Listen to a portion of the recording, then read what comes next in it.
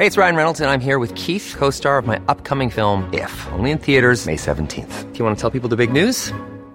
All right, I'll do it. Sign up now and you'll get unlimited for $15 a month and 6 months of Paramount Plus Essential Plan on us. MintMobile.com/switch. Upfront payment of $45 equivalent to $15 per month. Unlimited over 40 gigabytes per month. Face lower speeds. Videos at 480p. Active Mint customers by 531.24 get 6 months of Paramount Plus Essential Plan. Auto renews after 6 months. Offer ends May 31st, 2024. Separate Paramount Plus registration required. Terms and conditions apply if rated PG.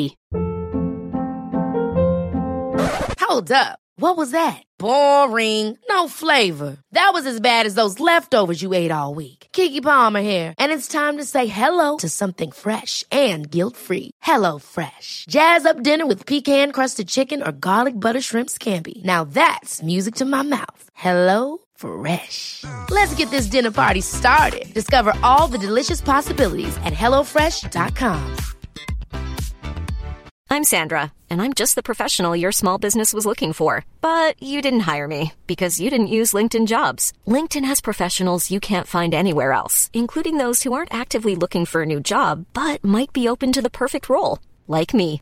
In a given month, over 70% of LinkedIn users don't visit other leading job sites. So if you're not looking on LinkedIn, you'll miss out on great candidates, like Sandra. Start hiring professionals like a professional. Post your free job on linkedin.com/people today. Hallå, min fina lyckokompanjon.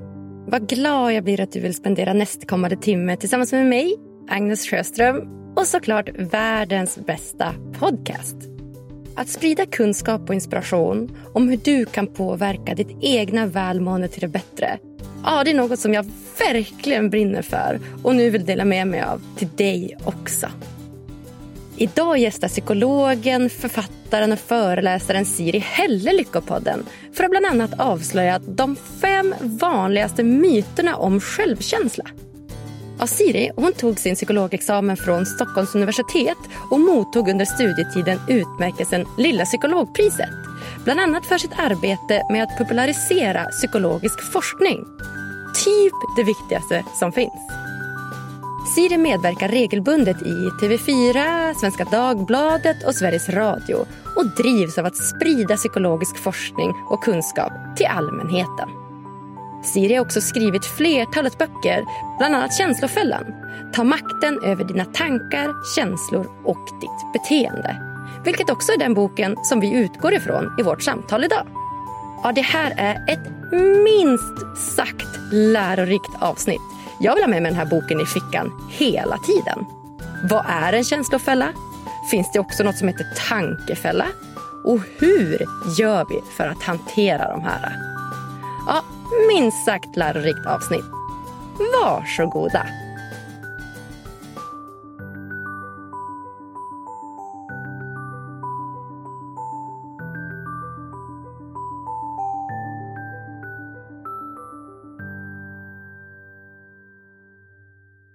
Varmt välkommen till Lyckopodden, Siri Helle! Tack så mycket, jättekul att vara med. Ja, men det känns ju så kul att äntligen få ha en livslevande psykolog här i podden igen. Ja. Det var ett tag sedan nu, så att det är alltid varmt välkommet med psykologer. Det känns som att det hänger väldigt mycket ihop med ämnet här. Mm. Ja, vad kul, Siri. Det ser nästan ut som att du är liksom en reporter framför mig här. Jag ser dig på skärmen. Du sitter och håller i din mick sådär och så hörlurar i och bara väntar på att bli frågad intressanta frågor. Just det, ja, men jag är superredo. Det har ju varit mycket distanspoddande nu under pandemin så att jag har skaffat utrustningen, men just stativet hängde inte med idag så därför sitter jag och håller i micken. Ja, men exakt. Ja, vad kul. Då är du rutinerad poddare då, poddinspelare. Ja, vid det här laget. Ja, vad spännande. Ja, det känns som att vi bara suger ut oss så mycket kunskap vi bara kan från psykologer idag. Eller vad tycker du? Ja, och det är ju så himla bra för att det finns ju verkligen decennier av psykologisk forskning som bara ligger där och väntar på att kommuniceras ut.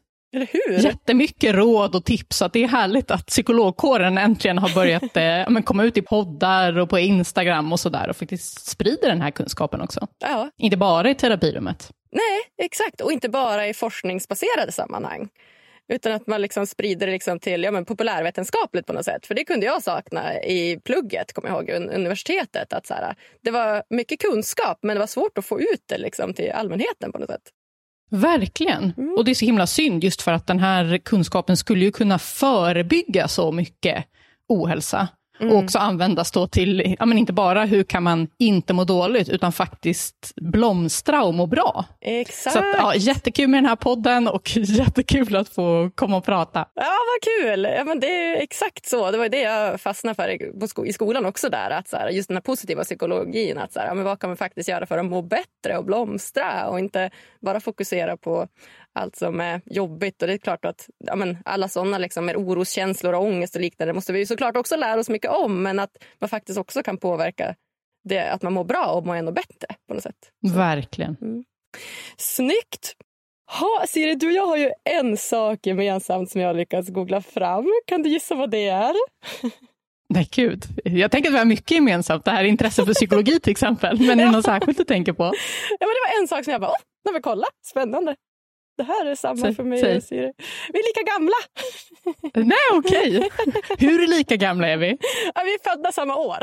Okej. Ja, en gång så träffade jag en annan psykolog. Vi var födda på samma dag. Aha. Det var lite kusligt. Ja, det förstår jag. Jacqueline Levi som har psykologipodden. Den 13 juni 1991. Ja, exakt. Och för mig är det 22 mars då, 1991. Okej. Bra årgång. Mycket bra, mycket bra. Jag tänker att vi kommer mycket klokt att prata om, du och jag här. Ja då. Det var kul. Ja, nej, så spännande, Siri. Det vi ska grotta om idag, det är ju något helt annat än ålder. Det är ju någonting som, en bok egentligen som du har kommit ut med här på slutet som jag har bredvid mig här i min hand som heter Känslofällan. Nu visar jag den för dig här på skärmen som att du inte har sett den för. Det har du garanterat gjort. Men jag tänker att vi ska dyka in lite djupare i just den här boken som du har skrivit. Ja, vad härligt. Kan du inte börja med att berätta lite grann? Hur kom det sig att du skrev just den här boken, Känslofällan? Ja, så liksom hela titeln är ju Känslofällan. Ta makten över dina tankar, känslor och ditt beteende. Och den bygger på KBT, alltså kognitiv beteendeterapi. För jag har ju jobbat då som psykolog med KBT-behandlingar av stress och oro och nedstämdhet. Och vad som verkligen slår en när man sitter där och har liksom 6 klienter om dagen och säger ungefär samma saker till människor är att de svarar så här, men varför har jag inte fått lära mig det här tidigare? Och jag känner precis samma sak, att jag har haft jättestor nytta av de här insikterna från KBT i mitt eget liv. För att överkomma motivationsbrist och självtvivel och liksom hitta glädje och hitta mental styrka. Så jag ville helt enkelt sprida den här kunskapen utanför terapirummets 4 väggar. Så att människor inte ska behöva sitta där i terapistolen om 10 år utan faktiskt kunna leva sitt bästa liv. Ja, men så spännande. Känslofällan alltså. Ja, ta makten över de olika delarna av ditt liv. För att för mig, personligen så har jag ju gått väldigt mycket från att lämna tankefällan då, om man får säga så. Alltså det här med att du ska tänka dig till alla beslut i livet och du är väldigt mycket upp i huvudet och det är väldigt maskulint och du vet väldigt så här prestation och tänka och kanske inte lyssnat så mycket på så här min kropp och mina känslor. Så att det var spännande för mig att liksom få den här vinklingen, den här perspektivet nu att så här, aha, men vänta nu, det finns en känslofälla också så att jag ska inte... Ja, mycket man ska hålla reda på. Ja, exakt. Ja, och det är jätteviktigt att du tar upp det här. För att i grund och botten så är ju känslor någonting bra. Ja. Det är någonting fantastiskt till och med. Känslor är ju som psykologiska program som vi människor har sedan evolutionen som ska hjälpa oss att agera snabbt och ändamålsenligt i olika situationer. Så till exempel om vi blir rädda så får vi impulser att dra oss undan. Om vi blir nyfikna så vågar vi oss fram och undersöker. Och det här är ju jättebra. Problemet är ju när våra känslor är felkalibrerade. Vi kan ju till exempel känna oss rädda eller nervösa för någonting som egentligen inte är farligt. Något som kanske är bra för oss. Till exempel att gå på en jobbintervju eller fråga ut någon på dejt eller vad det kan vara. Och det är då de här känslofällorna kan uppstå. Alltså att vi gör det som känns rätt i stunden. trots att det saboterar för oss på sikt. Just det. Och jag tror att du skrev upp några av dem i den här boken som jag tänker att jag kanske kan läsa upp. Ja, lite vanliga känslofällor. Ja, exakt. För du skriver så här, känslofällan, egentligen inte det du sa nu då, men känslofällan är när du agerar på dina känslor för att det känns rätt i stunden, trots att det bara förvärrar problemet på sikt. Och så frågar du så här, känner du till några av de här klassiska känslofällorna? Och då kan det ju vara till exempel att du prokrastinerar genom att sitta med mobilen, småäta eller plocka med saker istället för att ta tag i det där som du verkligen behöver göra. Du ställer in träningspasset för att det känns så förfriskande skönt i soffan. Och men du sprätter iväg pengar på alkoholspel eller shopping för att bedöva känslor. Eller du skrev något spännande här också med svartsjuka. Vad var det då? Det var ju att du sitter med ditt ex gamla tröja och gråter till era låtar trots att du egentligen borde gå vidare, och du fastnar i svartsjukenojor som hotar att förstöra din relation på riktigt. Så det kan ju verkligen ge ganska stora konsekvenser det här. Verkligen. Ja, för att vi människor fastnar ju i känslofällor varje dag. Alltså det händer ju varje dag att vi kanske skjuter på någonting som vi egentligen borde göra, eller nojar över någonting och vi tar onödiga försiktighetsåtgärder. Men det kan ju i värsta fall bli så att det blir negativ spiral. Så att man verkligen saboterar för sig själv. Till exempel att man dricker alkohol för att döva jobbiga känslor. Eller att man tycker att det är så himla jobbigt att sätta gränser så att man bara låter människor trampa på en och kanske till och med går in i väggen på grund av det. Så det är därför det är så himla viktigt att få lära sig att hantera de här känslofällorna. Det finns ju inget vaccin från svåra känslor, men däremot kan man lära sig hantera dem så att de inte blir starkare eller sitter i längre än nödvändigt, och framförallt då inte kommer i vägen för livet man vill leva. Ja, precis, exakt. Jag tänker vi ska alldeles strax gå in på, som du säger, hur man faktiskt hanterar det här. Men skulle du säga att det också finns något som kallas för tankefälla? Ja, det gör det ju. Ja, berätta om tankefälla. Vad är det för något då? Tankefälla är ju också då när tankarna inte är helt välkalibrerade efter hur verkligheten ser ut. Det är till exempel väldigt vanligt att man fastnar i katastroftänkande. Så att man tänker värsta möjliga scenariot och är väldigt upptagen med vad som skulle kunna hända, fast det kanske egentligen är ganska osannolikt. Det kan ju också vara vad man kallar för negativitetsbias. Alltså som människor har vi en tendens att fokusera mer på negativ information än positiv information. Så att även om ni vet vi har ett utvecklingssamtal och får höra 5 grejer vi gör bra och sen så ett utvecklingsområde. Exakt. Vad är det man går och grubblar över? Bara den utvecklingsgrejen. Ja. Just det. Nej, precis. Jag håller helt med. Och det känns ju som att de flesta också borde känna till att just att tankarna inte alltid heller är helt välkalibrerade. Men det är ju den då, Siri. Vi har lite svårt ibland att lyssna på våra känslor som inte alltid är välkalibrerade. Och det är svårt att alltid lyssna på våra tankar som inte alltid är välkalibrerade. Vad gör vi då? Vad gör vi? Vad litar vi på här? Vad litar vi på? Fantastisk övergång. Nej, men för KBT, då är ju grunden man utgår från är vad man kallar för den psykologiska triangeln, som består av tankar, känslor och beteenden. Och tankar, känslor och beteenden, de hänger ihop och påverkar varandra. Så förändras ett av hörnen i den här triangeln så påverkas de andra 2. Till exempel då, säg då att man är nervös inför att göra någonting, då kan man försöka tänka annorlunda. Man försöker tänka förnuftigt eller tänka positivt. Man kan också försöka förändra sin känsla. Man försöker skärpa till sig, inte vara så rädd. Men som sagt, båda de här grejerna kan vara ganska svårt. Men där vet vi från psykologisk forskning och decennier av behandlingserfarenhet att man kan också börja i beteendehörnet. Så istället för att agera på känslan man har, så agerar man i linje med känslan man vill uppnå. Alltså fake it till you make it. För då förändras också tankarna och känslorna. Och det här kallar jag för beteendeprincipen. Så när du vill förändra dina tankar och känslor, börja med att förändra beteendet. Just det. Okej, så du menar att då det bästa är då att men om man är orolig för någonting eller tänker att något inte kommer funka, så bör man alltså agera efter sitt beteende istället för tanken och känslan. Precis, och säg då att man är nervös för kanske en jobbintervju eller en presentation eller vad det nu kan vara för någonting. Då kanske ens tankar säger, gud, det är ingen idé, ställ in, du kommer ändå bara misslyckas. Man är jätteorolig och nervös. Då kan man ju få impulsen att liksom ställa in. Eller kanske då, man gör det men man överförbereder sig verkligen. Sådär. Men då går beteendeprincipen ut på att agera som om du inte vore så nervös. Du vet, att tacka ja. Att bestämma, okej, hur mycket tid är det rimligt att lägga ner på förberedelser här? Och sen göra det, men inte mer. Och när du befinner dig i den situationen, att du agerar som du gör när du är lugnt. Du liksom slappnar av och öppnar upp ditt kroppsspråk och kanske ler och håller ögonkontakt och sådär. För det leder då i sin tur till att den här oron krymper. Det blir liksom en psykologisk feedback-loop. Att jaha, det här var kanske inte så farligt som jag inbillade mig. Och du blir trygg på riktigt.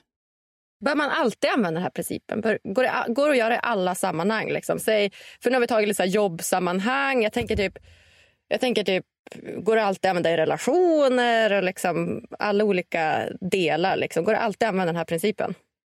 Alltså det är det som är så fantastiskt. Att det här funkar ju i alla situationer där tankarna och känslorna är felkalibrerade på något sätt. Och det funkar med massa olika känslor. Så i den här boken då, Känslofällan, då tar jag upp hur man hanterar de vanligaste känslofällorna. Alltså självkänsla, motivation, glädje, oro och stress. Och liksom steg för steg vilka beteenden man kan använda för att hantera de här känslorna. Men sen är det viktigt som du säger att det funkar inte i alla situationer. Till exempel om känslan är liksom helt rimlig. Alltså om man har extremt mycket på jobbet och känner sig väldigt stressad för att man har en deadline om 2 dagar. Då kanske man bara ska jobba på. Men man kan ju också ha så att man känner sig stressad för att det liksom alltid känns som att man har mycket att göra och man aldrig får den här pausen man behöver. Och då kan det bli en känslofälla att agera på den stressen. För jag tänker att det kan vara svårt att veta så här, när man ska använda den och inte använda den. Om vi tänker typ som det här svartsjukedramat som du målade upp där. Att, så här, att det är ett hot och att det kan faktiskt förstöra relationen. Och då att man, men då i vissa fall kan jag tänka mig så att när man upplever, om man är i en relation och upplever sig svartsjuk. Att i vissa fall kanske det inte är befogat. Men i vissa fall kan det också vara befogat. Så här, hur vet man när man ska använda metoden där? Precis, det är ju väldigt liksom, svårt att veta, är mina känslor felkalibrerade? För det känns ju som att de stämmer. Exakt, de är ju så himla säkra själv på att de är sanna, kan man ju säga. Känslor är verkligen övertygande. Verkligen. Nej, men så därför i den här boken så tar jag upp vad jag kallar för stoppanalysen. Så när du tror att du är på väg in i en känslofälla, då ska du stanna upp och tänka stopp. Och det står för självmedkänsla, tänk efter, olika alternativ, pröva och prata med någon. Så första steget är att bara liksom visa självmedkänsla, för att det är okej att känna en massa saker, det är okej att tänka en massa saker och få impulser att göra grejer. Men sen behöver man ju inte agera på dem. Och sen är nästa steg då, tänk efter. Okej, så är det här rimligt? Och det är klart att så här, om ens partner har varit otrogen mot en, då det är rimligt att bli förbannad. Det är rimligt att liksom vara misstänksam sen. Och sådär. Och det kanske tar lite tid att bygga upp tillit. Men däremot om alla ens kompisar säger, men du, nu överdriver du. Då kanske när man tänker efter så här, det kanske inte är rimligt ändå. Och då blir nästa steg då, okej, så om jag nu ska använda beteendeprincipen, vilka olika alternativ har jag? För det kan ju låta som Nike-slogan så här, just do it. Ja, men lite så. Alltså. Är det så och hade det varit så enkelt, då hade man ju redan gjort det. Ja, precis. Så därför är det ju viktigt att liksom, hur man gör här, how to do it. Till exempel då att man tar det stegvis. Så att man behöver inte börja med det allra svåraste, utan att precis som när man tränar styrketräning så börjar man med enklare vikter och lägger på mer efterhand. Just det. Så säg då att, igen det här svartsjukedramat då, säg då att vad kan en liten start vara där då? Kan det vara att utsätta sig lite för att han är svartsjuk eller nej? Hur blir det då? Det blir att man... Ja, det beror lite på. Så säg då att det är man själv som känner sig svartsjuk. Då kan det vara till exempel första steget att så här, nej, jag ska inte kolla personens sms och sociala medier. Liksom. För det är ändå så här, grundläggande nivå av tillit i en relation, att man inte spionerar på varandra. Och sen kanske nästa steg är så här, men nu, jag måste låta den här personen liksom gå ut med sina kompisar och gå på krogen utan att jag är med. Och, liksom, och den här personen har en god relation med sitt ex. Jag måste låta dem träffas. Liksom. Till exempel, så skulle en sån trappa kunna se ut. Ja, just det. Och då kanske att så här, men säg då om att det är liksom en svartsjukedrama då där du känner att du har ett behov. För oftast börjar det där, du känner ju ofta så här, gud, jag måste kolla hans sms. Han borde ha skrivit något eller hon så här. Man får ju oftast en känsla av att så här, oj gud, men gud, jag litar inte riktigt på vad de har gjort. Så då att man, då antingen då om det är obefogat att man säger nej, jag bestämmer sig för att jag ändrar mitt beteende. Eller så kanske man kan prata om det också i och för sig. Att så här, du kan få kolla på dina sms. Just det, men, och det är det här som är liksom det luriga då. Att om man agerar på sina orostankar så går man med i den här liksom psykologiska spiralen. Så även om man blir lugnare i stunden av att till exempel då kolla smsen, så leder det till att nästa gång så kommer känslorna larma lika starkt igen. Medan däremot om man lyckas då motstå frestelsen att kolla smsen och istället då kanske så här, nej, nu ska jag fokusera på någonting annat, jag ska ringa en kompis och prata om någonting helt annat till exempel. Och så upptäcker man att min relation fortsätter som vanligt ändå. Då nästa gång så blir man inte lika orolig, kanske inte lika svartsjuk. Och så har man då satt igång den här positiva spiralen.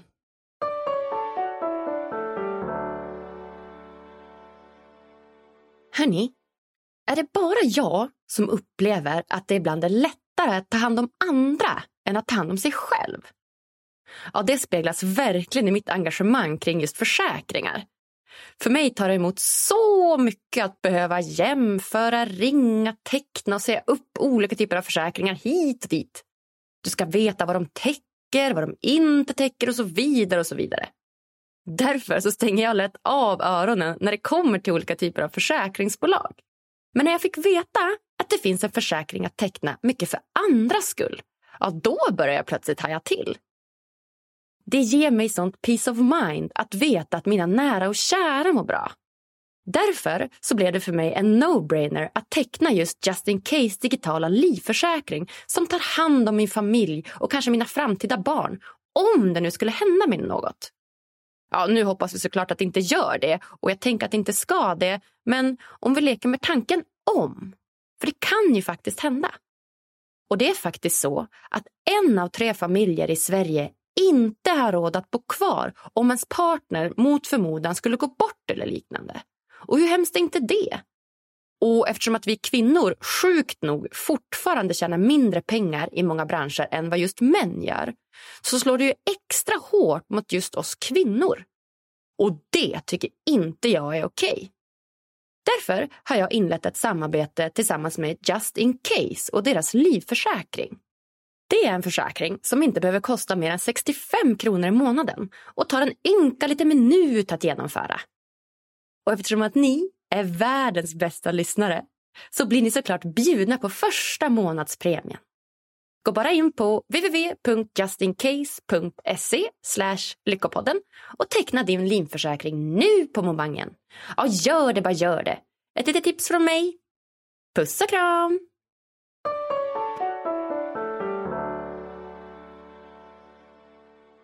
Så man borde börja med beteendet egentligen.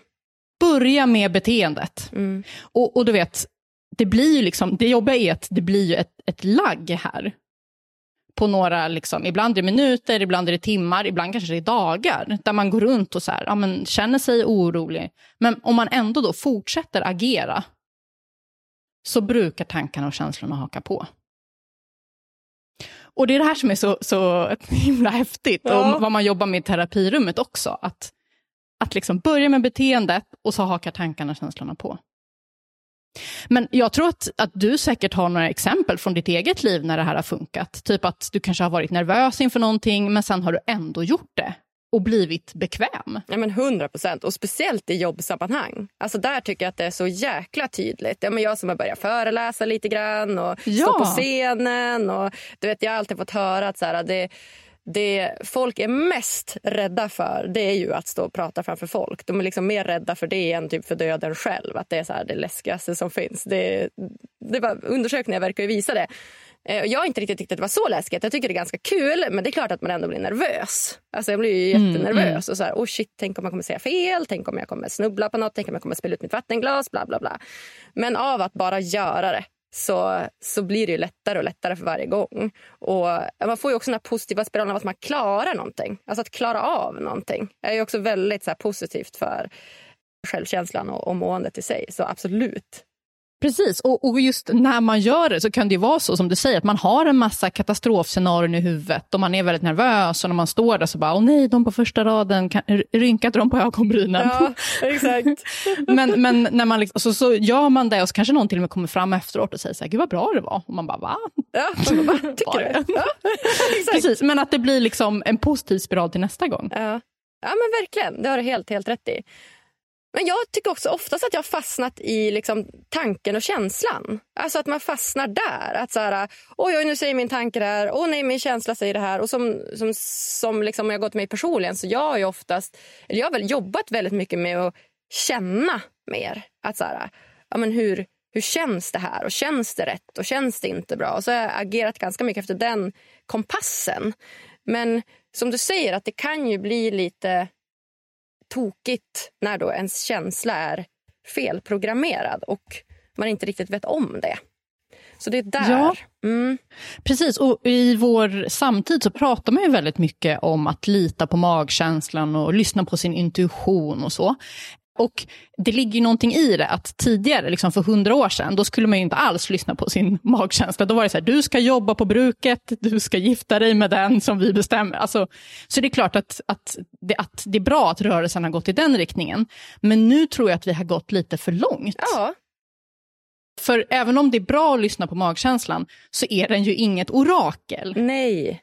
Exakt. Den ger viktig information, till exempel då att så här, nej men jag vill faktiskt inte jobba med det här eller jag mår inte bra i den här relationen. Men sen kan det ju också vara så att det faktiskt är en tillfällig känslodipp. Man vantrivs i sin relation, men det kanske egentligen handlar om att man inte har några gemensamma intressen längre och skulle man bara testa och göra lite nya grejer ihop så skulle man trivas igen och sådär. Mm. Ja men verkligen, den här magkänslan är ju spännande. Så här, ska man lita på den, ska man inte lita på den? Ja, verkligen. Och det är därför det är viktigt då att göra en sån här då stoppanalys. Och känna in sin känsla, men sen också då tänka efter. Och sen pröva att agera annorlunda. För då kan man ju upptäcka att så här, wow, det var den grejen. Och nu mår jag bra igen. Eller så visar det sig att det var något helt annat. Och då får man ju pröva en ny lösning liksom. Ja men exakt, verkligen. Så himla spännande. Är det någon gång man absolut inte ska använda den här beteendeprincipen? Eller går den att liksom tillämpa i princip hela tiden då, tillsammans med den här stoppanalysen? Ja, men det är just det där att det är viktigt att avgöra, är det här en liksom välkalibrerad känsla där det är bra att jag agerar på den? Ja, precis. Så att det inte är så att man är i en svartsjukedrama och sen visar det sig att den här personen faktiskt inte är så att lita på. Och så sitter man och liksom försöker förändra sitt egna beteende när egentligen den här personen faktiskt sviker en liksom. Precis, eller man har en helt orimlig chef som är, liksom, trycker ner en och ger en så helt orimliga arbetsuppgifter och man tänker att så här, åh nej, jag måste bli mer stresstålig. Ja. Här, nej, du behöver stå upp mot din chef, det är det handlar om. Exakt, och den kan ju vara lite svår. Är inte det svårt att veta det då? Så här, när är min chef ställer rimliga krav och inte? Ja, precis. Det kan vara svårt att veta. Ofta kan det hjälpa då att prata med andra och försöka då så sakligt som möjligt återge och fråga vad tror du? Och sen också att det kan vara värt att alldeles oavsett då till exempel träna sig på gränssättning. Så att man kan säga nej till sin chef utan att man tycker att det är liksom jättejobbigt. Och träna sig då i lite enklare situationer så att man sen blir bekväm att säga ifrån när det gäller också större saker. Just det, exakt. Ja. Det känns som att du involverar ju ofta det här att man ska prata med någon och liksom involvera andra. Är det viktigt att liksom kunna stötta andra i såna här processer? Verkligen. Vi människor är ju flockdjur. Så det är väldigt viktigt för vårt mående att vi känner liksom, gemenskap och utbyte med andra. Och det gör ju också att de här känslofällorna tenderar ju att involvera andra också. Att vi på något sätt är kuggar i varandras känslofällor. Och det här har jag tänkt på mycket när det handlar om att man kanske har då en kompis som mår dåligt. Eller en familjemedlem som fastnar i samma känslofälla gång på gång på gång. För där får vi ofta höra då att om du ska stötta någon som mår dåligt, då är det viktigt att du är inkännande och förstående och lyssnar på den personens behov. Och det är såklart att det är viktigt och det är väldigt fint att göra det. Men det kan ju också vara så att den här personen har fastnat i en känslofälla och att du hjälper den. Att du på något sätt är medberoende. Har du något exempel? Ja, till exempel då om personen är nervös inför någonting som den skulle må bra av att klara av. Den kanske är nervös inför att söka nytt jobb eller bara liksom gå ut i sociala sammanhang eller göra vissa saker. Och då kan man tänka att jag är en bra kompis genom att göra det åt den. Så att den slipper göra det där. Och den kommer säkert tycka att det är jätteskönt att slippa också. Men där kanske man snarare då skulle stötta genom att peppa den, att våga. Och ta de här stegen, att liksom bli modigare och gå utanför komfortzonen. Ja, just det. För det där kan jag tycka är en svår balansgång när man träffar någon och umgås med någon som lider av någon slags depression eller nedstämdhet och har gjort det under en längre tid. För där känns det som att ett vanligt symptom är ju att den personen stänger in sig. Alltså att den inte vill gå ut. Den sitter ju bara hemma. Och det är så himla svårt att på något sätt aktivera den här personen. Eller man vill ju bara så här, kom ut och umgås. Och så bara, nej, men jag trivs bättre framför datorn. Eller du vet vad det nu kan tänkas vara. Har du en tips där på hur man gör för att så här, hjälpa den här personen? Ja.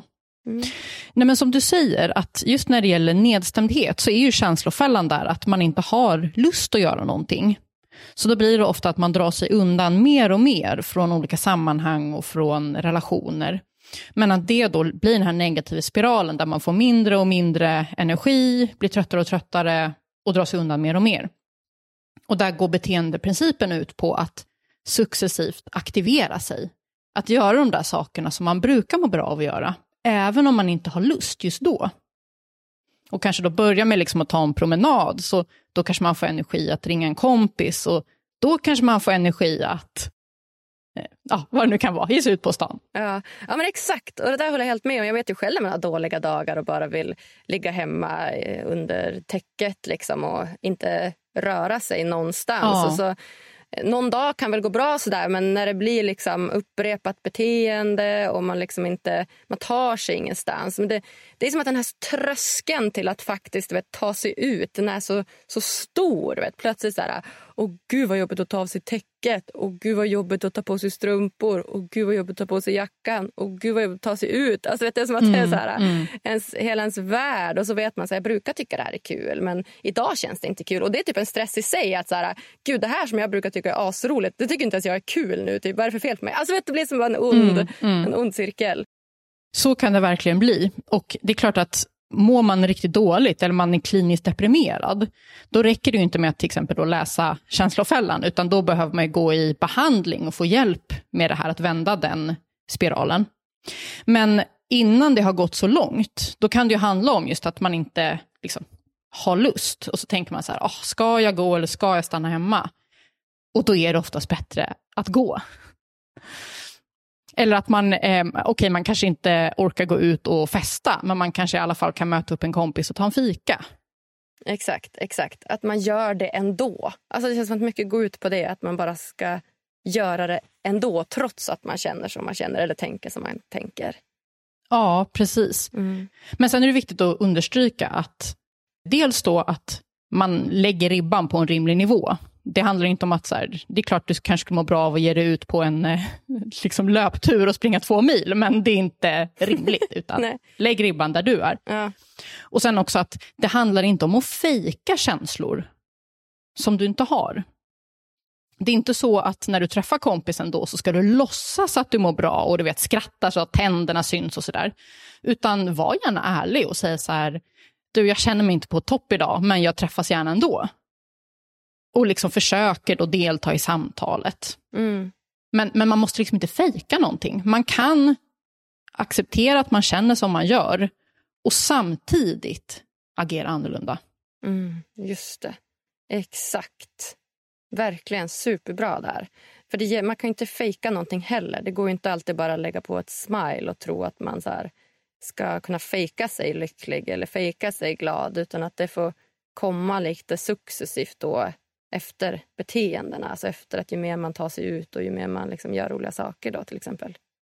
Precis, och det är väl det jag tycker, för ofta har ju folk hört det här i någon tappning tidigare. Man kanske har sett något så här, inspirationscitat på Instagram eller sådär, du vet, fake it till you make it, eller move your ass and your mind will follow. Och det är det jag säger, men också det är viktigt att man nyanserar det, just så att man inte tror att det handlar om att man ska fejka. Nej. Det här handlar liksom snarare om att agera värderingsstyrt. Såklart, ja. Att liksom känna, okej, så jag har då mina tillfälliga känslor. Men sen så har jag också mina mer långsiktiga värderingar. Och att även då om känslorna går upp och ner och sådär, att man försöker att agera på de här djupa långsiktiga värderingarna. Även om tillfälliga känslodippar kanske tycker att man ska göra någonting annat. Ja, exakt. Bra. Det var också en bra liknelse där. Att agera efter det långsiktiga målet någonstans. Alltså dit man vill komma. Eller den värdering man har eller liknande. Ja. För det är klart att man kan få tillfälliga impulser då när man blir förbannad på någon. Att man bara vill liksom nypa den. Men där har jag då värderingar som säger att jag vill vara en fredlig person som liksom lyssnar och förstår även om vi inte håller med varandra. Och att påminna sig om det också i de stunderna. Ja, verkligen. Så himla bra. Jag hoppas verkligen att lyssnarna kunnat ta till sig mycket av det här. För det har jag kunnat. Jag har suttit med din bok och bara strykit under och bara, just det, så här är det och så här är det. Och så bara vikt hörn och bara, det här ska jag gå tillbaka och läsa sen. Och så här verkligen använder det som en liten handbok. Så jag tycker den är helt fantastisk, den här boken. Ja, vad roligt.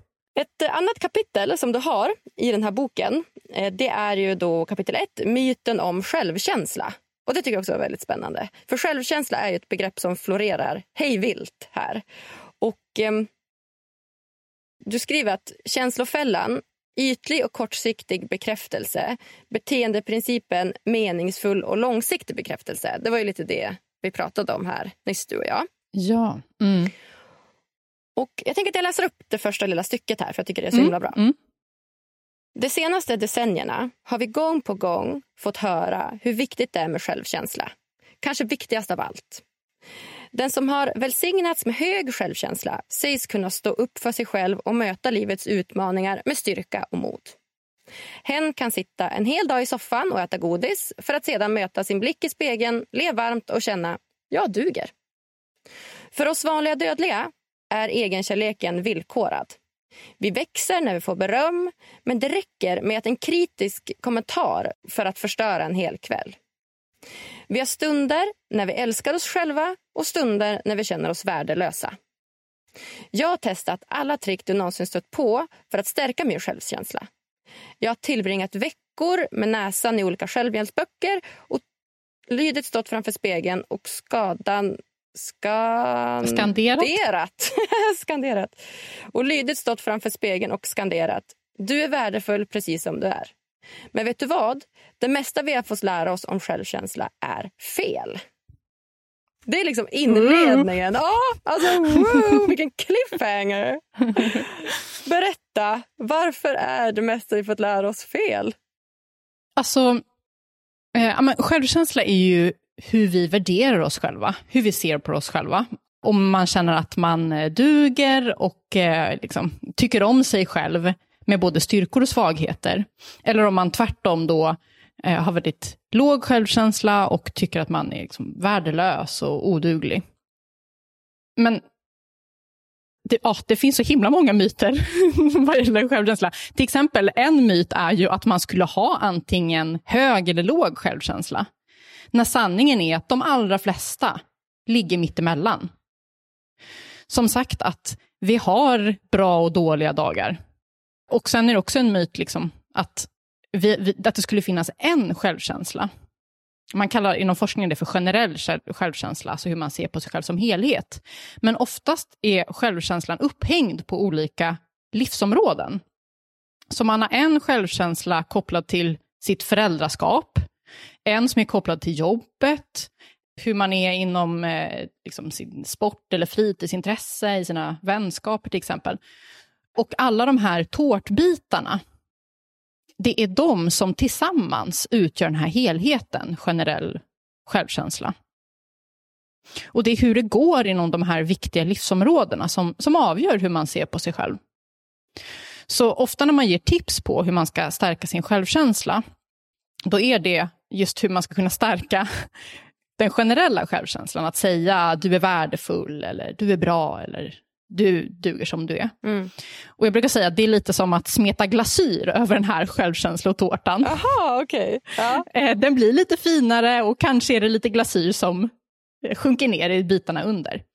Men vad det ofta handlar om är att utveckla de här enskilda tårtbitarna. Så till exempel då, om du har en tårtbit som heter vänner, då är det antagligen viktigt för dig hur det går i dina vänskaper.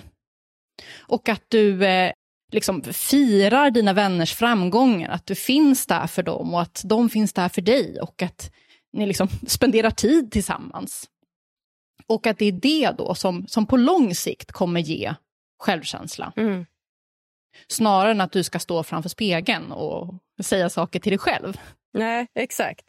För jag tycker verkligen den är högt och lågt, den här stå framför spegeln och säga saker till sig själv. Alltså, jag tycker ibland så kan det vara superbra att så här, komma tillbaka till att så här, men Agnes, du är faktiskt jättebra som du är och du klarar det här och det här. Men som du säger, det är liksom inte hela sanningen. Alltså det är inte det som kommer kunna rädda din självkänsla i alla situationer. För jag känner ju också det att så här, om man delar upp de här tårtbitarna, du har ju gjort en jättefin bild här i boken, en självkänslotårta där du har olika tårtbitar. Och då har du bland annat karriär, utseende, vänner, kärlek, familj då, i den här som verkar vara så här utmärkande delar. Och jag kan ju verkligen relatera till att så här, jobbet, karriären, där är min självkänsla på topp. Du vet, jag är så bra, jag klarar allt. Men sen när man går på de andra av de här delarna, då kan den ju svaja lite mer. Och så här, ja, men vänner typ, ja, men där kan jag känna att jag kan behöva ganska mycket så här bekräftelse. Att så här, de hör av sig mycket till mig för att jag ska känna att jag duger som jag är du med? Och då kan det ju vara andra saker man behöver träna på. Och den här självkänslotårtan kan ju se väldigt olika ut för olika personer.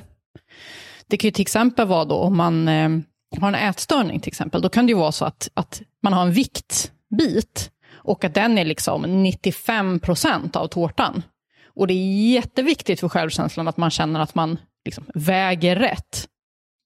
Men vad som är viktigt att veta är att man också kan förändra storleken på de här tårtbitarna genom att lägga ner mycket tid och energi på att de här tårtbitarna ska växa. Så säg då till exempel att man lägger ner jättemycket tid på att tänka på sin vikt och liksom väga sig eller träna eller vad det kan vara. Om man lägger mindre tid på det och mer tid på till exempel vänner, då brukar den biten växa över tid. För då när man pratar om känslofällor kopplat till självkänsla, så är det just det här att fastna i att få den här snabba bekräftelsen. Så säg då till exempel att man har självkänsla kopplat till sitt utseende. Då kan man vara mån om att till exempel få komplimanger eller göra inlägg på sociala medier där man ser snygg ut eller sådär. Och det är liksom inget fel i sig. Men det kan leda till då att man får den här snabba bekräftelsen, men i slutet av dagen ändå känner att man liksom inte är sedd på riktigt. För att den här då mer liksom djupa, långsiktiga bekräftelsen, den kanske man snarare får från att ha vänner eller en partner som säger att man är fin oavsett om man har stylat sig eller inte.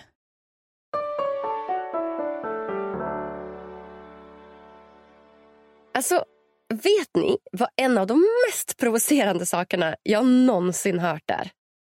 Det var när min bästa vän Milla kläckte ut sig för x antal år sedan att hon inte har någon bikinilinje. Alltså va? Ingen bikinilinje? Hur kan man inte ha en bikinilinje? En annan håller på att raka av sig överallt så att huden blöder. Speciellt nu till sommaren när kläderna börjar åka av och bikinisäsongen närmar sig. Ja, Milla hon är ju förvisso blond och lär ju ha blont hår på hela kroppen, men ändå. Ja, alla ni brunetter med ordentlig hårväxt ute, jag är så med er. Det är inte lätt. Jag gissar att jag inte är den enda som har en mörk raggarsäng på magen. Ja, ni som vet, ni vet. Att vara brunett, det är inte lätt. Som tur är har jag nu hittat till Umeås äldsta och finaste hudvårdssalong. Face. Och deras fantastiska IPL-laserbehandling. En snabb, säker och effektiv hårborttagning av pigmenterat hår i ansiktet och på kroppen. Så nu jämmars, nu ryker raggarsängen, bikinilinjen och håret på benen och på låren. Och det ska bli så skönt. Ja, oftast så behövs typ 5-10 behandlingar. Men det bestämmer du såklart i samråd med din hudterapeut. Och på Face där jobbar 6 stycken auktoriserade hudterapeuter. Varav 3 av dem innehar mesta brev i hudterapeutyrket.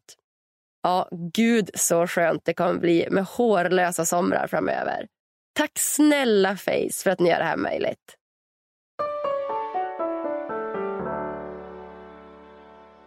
Så du menar att man ska lägga mer fokus på den tårtbiten då? Precis. Och att det då kan göra att man stärker sin självkänsla på lång sikt. Och där blir då beteendeprincipen att liksom, även om det känns mer givande just nu kanske att ge sig ut och ragga upp en främling på krogen, så kanske det på lång sikt kommer vara bättre att stanna med sina polare och liksom vara med dem och ha en kul kväll. Exakt, just det, den är bra. Ja, men för du skriver ju här 5 myter om självkänsla, det är ganska spännande. Då skriver du myt 1. Självkänslan avgörs i barndomen. Sanning, även om barndomen spelar in så beror självkänslan till 40% på gener och 15-30% på hur du har det här och nu. Ja. Spännande va? Ja, skitspännande. Så det är ju inte alls, alltså barndomen spelar in men det är inte den avgörande faktorn liksom. Nej, och det finns ju också någon sån populär uppfattning om att det är hur ens föräldrar har behandlat den som styr vilken självkänsla man har. Lite anknytningsteorin och lite den. Precis, men när man tittar på forskningen så verkar den liksom största biten bero på gener. Att en del föds med att vara mer trygga i sig själva medan andra är mer osäkra. Men sen också då att till exempel kompisrelationerna under uppväxten spelar jättestor roll. Så till exempel då om man har blivit mobbad, då kan det vara så att när man kommer ut i vuxenlivet så har man en ganska skakig självkänsla. Men att den kan förbättras om man bygger viktiga relationer i vuxen ålder. Ja, verkligen. Myt nummer 2. Du har en allmän självkänsla som du bär med dig i allt du gör. Sanning. Självkänslan varierar ofta mellan olika delar av livet. Du kan ha en hög självkänsla kopplat till plugget men en låg självkänsla kring ditt utseende. Ja, lite det vi pratade om. Att det finns olika delar helt enkelt. Myt 3. Självkänsla och självförtroende har inget med varandra att göra. Sanning. Självkänsla, alltså att känna sig värdefull, och självförtroende, att känna sig kapabel eller kompetent, är 2 olika saker, men de hänger ofta ihop. Självkänslan stärks när man lyckas med viktiga saker. Just det. Så det är som ett ständigt utbyte av varandra. De där. Att om man lyckas med saker så stärks också självkänslan. Alltså om självförtroendet stärks så stärks också självkänslan. Ja, precis. Om det är inom viktiga livsområden. För där kan det ju vara så att man är väldigt framgångsrik inom ett område som man egentligen inte bryr sig om. Och andra säger så här, men varför är du inte stolt? Det är helt fantastiskt inom det här. Men man kanske inte bryr sig så mycket om det. Det kanske är viktigare för en att man till exempel är uppskattad av sin partner. Och om man just då är i konflikt med sin partner, då är det man går och tänker på. Ja, exakt, verkligen. Kan det vara tvärtom då, att självkänslan också stärker självförtroendet. Ja, men det gör det ju. Det hör jag ju när jag säger det, såklart. Att om du har en stark självkänsla och tro på dig själv så kommer du också klara mer av det du gör. Ja, man har sett att personer som har stark självkänsla oftare är mer motståndskraftiga vid motgångar. Så att även om det går dåligt så känner de att men mitt värde står inte och faller med det här, utan jag kan försöka igen. Och skulle jag misslyckas igen, ja men då försöker jag igen. Då kör vi igen, ja.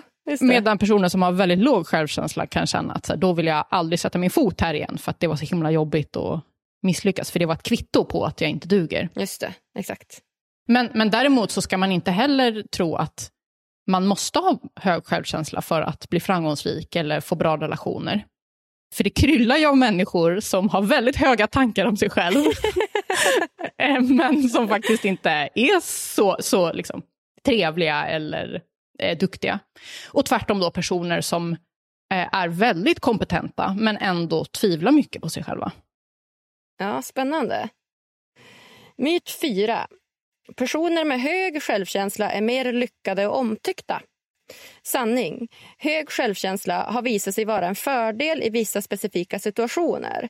Till exempel att man vågar försöka igen om man misslyckas. Det var precis det vi sa ju.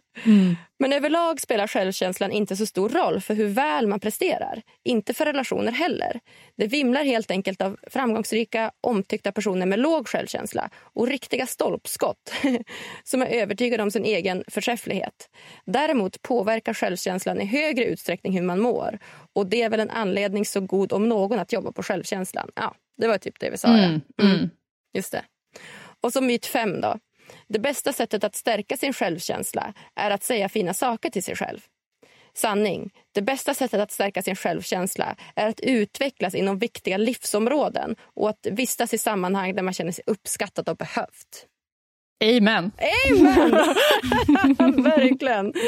Det känns som att den är riktigt värdefull. Alltså, den ska man verkligen ta med sig där. Myt nummer 5. Att så här, tillbringa mycket tid i sammanhang där du känner uppskattad och behövd. Och det där är ju viktigt om man tänker på hur man spenderar sin tid. För det kan ju då bli den här känslofällan att, säg till exempel då att chefen verkar missnöjd med en. Okej, så då begraver man sig i arbete och bara jobbar på den tårtbiten. När man kanske egentligen då borde fokusera på, om man säger att man spelar i ett band. Och där känner man sig jätteduktig och man är väldigt uppskattad och har en plats. Om man var lite mindre på jobbet och lite mer med bandet så kanske man då på lång sikt skulle känna sig starkare i sig själv. Just det. Exakt, snyggt. Exakt. Att man spenderar mer tid. Alltså man är liksom, den största tårtbiten för den tiden då man känner sig uppskattad och trygg och omhändertagen och tycker det är kul. Liksom, att det får liksom vara den största tårtbiten. Sen kan man utmana sig då lite i olika sammanhang. Såklart som man alltid kommer måste göra. Men att den största biten ska vara den där man känner sig liksom uppskattad och trygg och värdefull då. Precis, och att man verkligen håller fast i de sammanhangen där man känner så. Ja, faktiskt. Jättebra. Ja, så himla spännande. Gud, jag sitter och bläddrar igenom boken här och vi har så mycket mer jag bara vill prata med dig om. Men jag tänker att vi ska hoppa vidare helt enkelt, du och jag, Siri. Och då tänker jag att vi ska dyka in i de sista frågorna här, du och jag, innan vi lämnar varandra. Och den första frågan är ju då, vad gör dig riktigt lycklig? Vad gör mig riktigt lycklig? Tacokvällar. Jag älskar tacokvällar. Och du vet, inte så här fina tacos med koriander och pico de gallo, utan det ska vara liksom svennetacos med gurka. Och sen så ska man sitta med vänner eller familj och bara mysa. Vad mysigt. Då är jag lycklig. Ska man också så här, se på Idol och dricka Coca-Cola och göra allt sånt svennigt. Man ska kolla på Mello, det ska man göra. Mello såklart, ännu fantastiskt. Bättre. Ja. Gud vad roligt. Vad kul. Tacokvällar, ja det är fint. Ja, tacos, det är, alltså om jag fick ta med mig en sista maträtt till typ en öde ö som jag skulle äta resten av mitt liv, då är det fast en tacos alltså. Vad härligt. Om du fick ge lyssnarna en utmaning som de kan göra varje dag för att bli lite lyckligare, vad skulle det vara då? Ibland får man ju höra rådet att gör varje dag någonting som skrämmer dig. För att det antas liksom leda till personlig utveckling och så. Jag tycker att det är ett helt värdelöst råd. Alltså, det finns ju liksom inget egenvärde i att göra saker som skrämmer en. Däremot så skulle jag säga, varje dag gör det du vill, även om det är saker som skrämmer dig.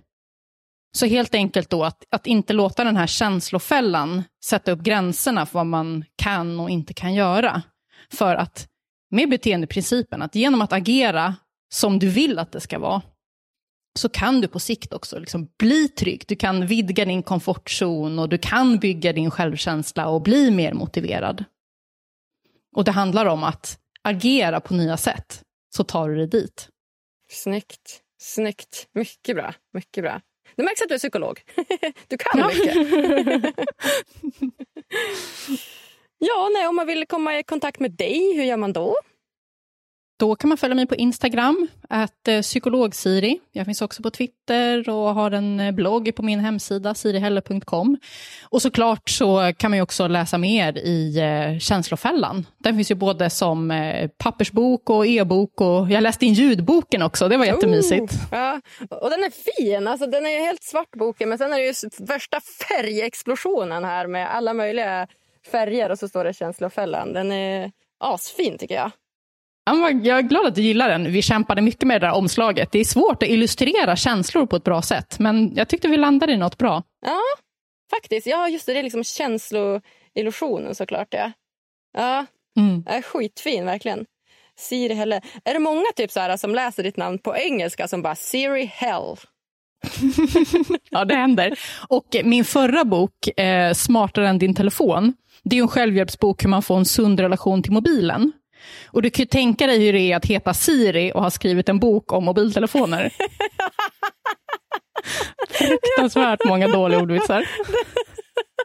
Åh gud, det kan jag tänka mig. Det har jag inte ens tänkt på. Det måste ju vara ännu värre. Gud vad roligt. Vad har de kunnat dra för skämt då? Nej, men det är många som är så här: okej Siri, var är närmsta restaurang? Just det. Kan du lägga in där i min kalender? Okej. Just det. Men du hette ju ändå Siri före telefon-Siri kom. Ja, jag gjorde ju det. Gud vad kul. Vad var din första tanke då när telefon-Siri kom till jorden? Nej, men jag blev faktiskt glad just för att det är ingen engelsktalande person som har kunnat uttala mitt namn innan. Yeah. De har varit så här Syra, Siri. Men nu så är alla direkt så här, oh, like iPhone. Och jag säger like iPhone. Och sen så är vi där. Shit vad bra, vilken connection ni måste få då, du och alla utlänningar nu. Alltså, Siri Helle, den är ändå bra. All right, jag brukar säga Helle på engelska. Helle, okej. Ja. Annars blir det bra. All right, so like the iPhone and like hell. Så det blir väldigt så här bra liknelser. Man bara, telefon. Bra minnesregel. Ja. Jag tycker det är ett jättefint namn. Jag hade faktiskt alltid, när jag var liten så ville jag alltid ha korta namn. Alltså kort förnamn, kort efternamn tyckte jag alltid var så fint. Jag heter ju Sjöström, det gillar inte jag alls. Så jag ville heta typ så Agnes Ros eller typ Agnes Sten eller du vet, något sånt. Så att jag är lite avundsjuk på Helle. Gud vad fint. Ros och sten, ja. Ja, ändå. Eller kanske Sten skulle man kunna heta. Sten i förnamn. Aj gud, flum. Ja, nej, men kul Siri, just det. Och ja, men har du några, om man vill liksom gå till dig som psykolog, har du några lediga tider eller jobbar du som liksom klinisk psykolog? Jag tar inte emot klienter utan jag jobbar heltid nu med att sprida psykologisk forskning som föreläsare och skribent. Jag är också faktagranskare på 1177 så att om man vill läsa då texter om självkänsla eller att hantera oro och stress så kan man kolla på 1177 helt enkelt. Ja, men snyggt. Till och med där finns det. Vad härligt. Ja. Ja, nej, är det något så här slutligen som du vill dela med dig av till lyssnarna här som du inte har fått säga än? Det finns ju 1000 saker, men jag kommunicerar kontinuerligt så man kan följa mig i mina kanaler så får man mer av det. Snyggt Siri, det ska jag absolut göra. Det är så mycket klok kunskap som kommer från din mun och från dina olika inlägg på sociala medier. Så att jag säger bara tack snälla Siri för att du kommer gästa mig här på Lyckopodden. Ja, tack för ett härligt samtal. Wow, hörni! Så mer fokus på beteendet alltså. Och ibland mindre fokus på själva tanken och känslan. Ja, me like. Jag som har gått från att vara väldigt tankestyrd och fokusera på det jag borde och måste och det tankarna säger, till att fokusera väldigt mycket på vad som känns rätt och känns bra. Men det gör ju ibland att man hamnar i de här känslofällorna. Så att agera värderingsstyrt efter ditt beteende, det är nog inte helt dumt. Ja, uppskattar ni också det här avsnittet? Då hade jag blivit så glad om du ville gå in på Podcaster-appen i din iPhone eller Android-telefon och ge oss så många stjärnor som du tycker det här avsnittet förtjänar. Lämna jättegärna en liten kommentar också om vad just ni tyckte om podden. Och om ni inte får nog med lyckotips och inspiration så bör ni också självklart följa Lyckopoddens Instagram och hålla utkik efter mer matnyttig info. Vi hörs på tisdag igen. Puss och kram!